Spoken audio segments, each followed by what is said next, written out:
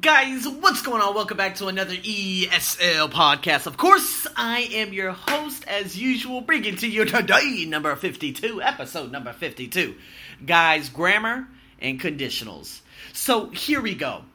I've been using conditionals a lot while speaking now. I don't know why, but I talk about imaginary situations so much to make references to what could have been but wasn't, and I'm happy it wasn't.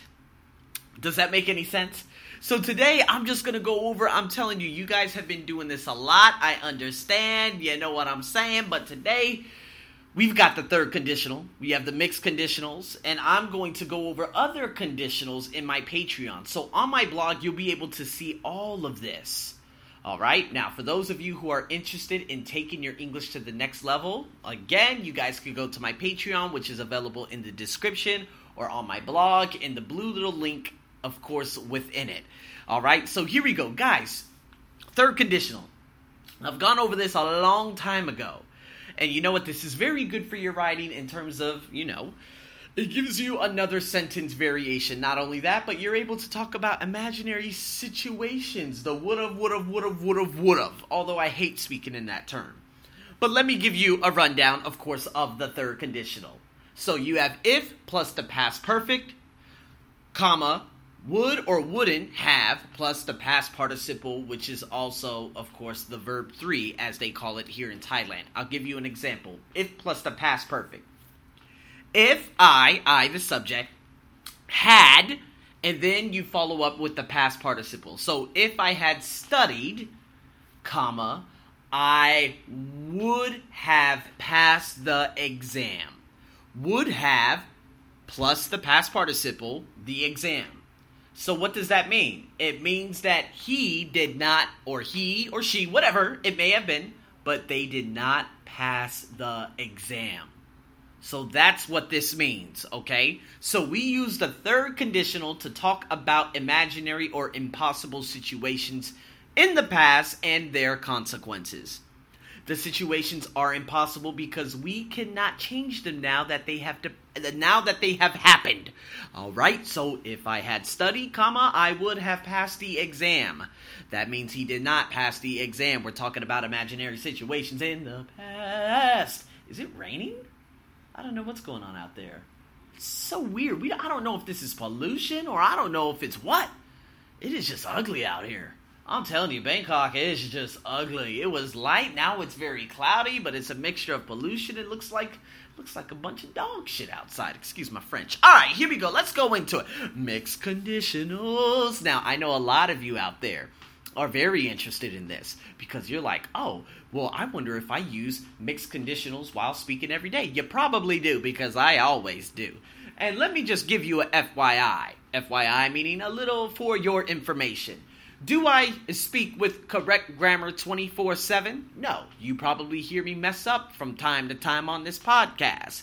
Guys, I'm going to do an Instagram TV very, very soon. So for those of you who are not following me on Instagram, the Arsenio Buck Show. All right? You can find me just about anywhere. It's in, of course, the description.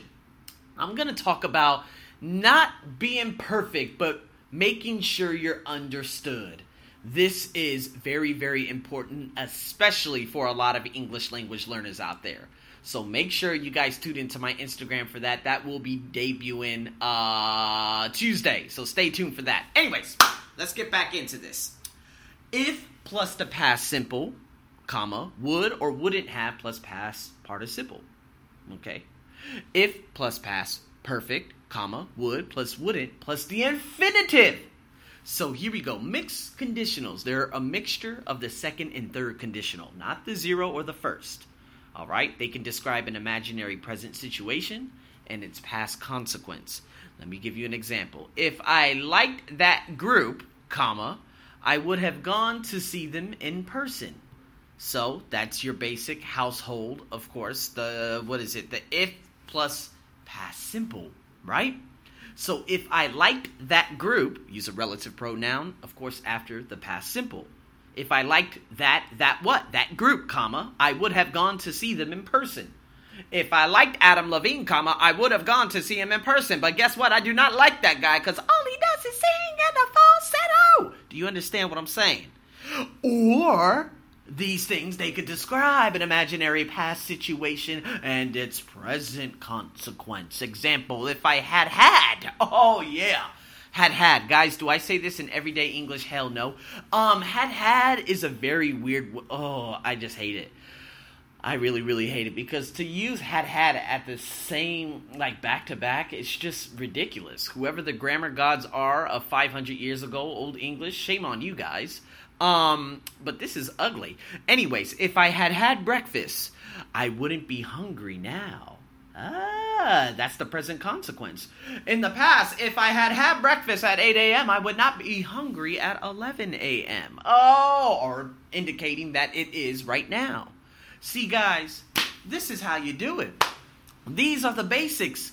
And you know what? Going into these mixed conditionals, it just gives you another variety of writing different sentences. If you're a blogger, if you're thinking about starting up your blog in English to influence the people in your country, whatever it may be, you use these different sentences. You don't just use the same present simple, past simple, and all that stuff over and over. That's all.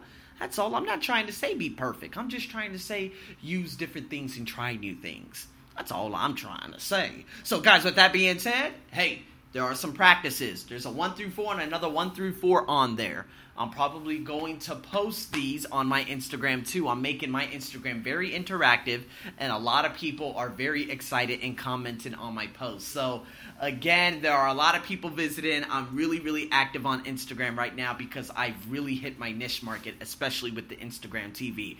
Make sure you're following me on over there. If you guys are more serious about learning English and you guys want to, of course, give to Arsenio, because I've helped you so much along this journey, the Patreon's available for as little as $10 a month. You can learn, you can ask questions, I can make videos, I can make podcasts, I can make additional materials such as what I'm doing right now and put it on there exclusively for you guys. So, guys, tune in, of course, over there, and thank you so much for your support. Thank you so much for tuning in to another ESL podcast. I'm your sexy host, as usual, the chocolate and only Arsenio, over and out.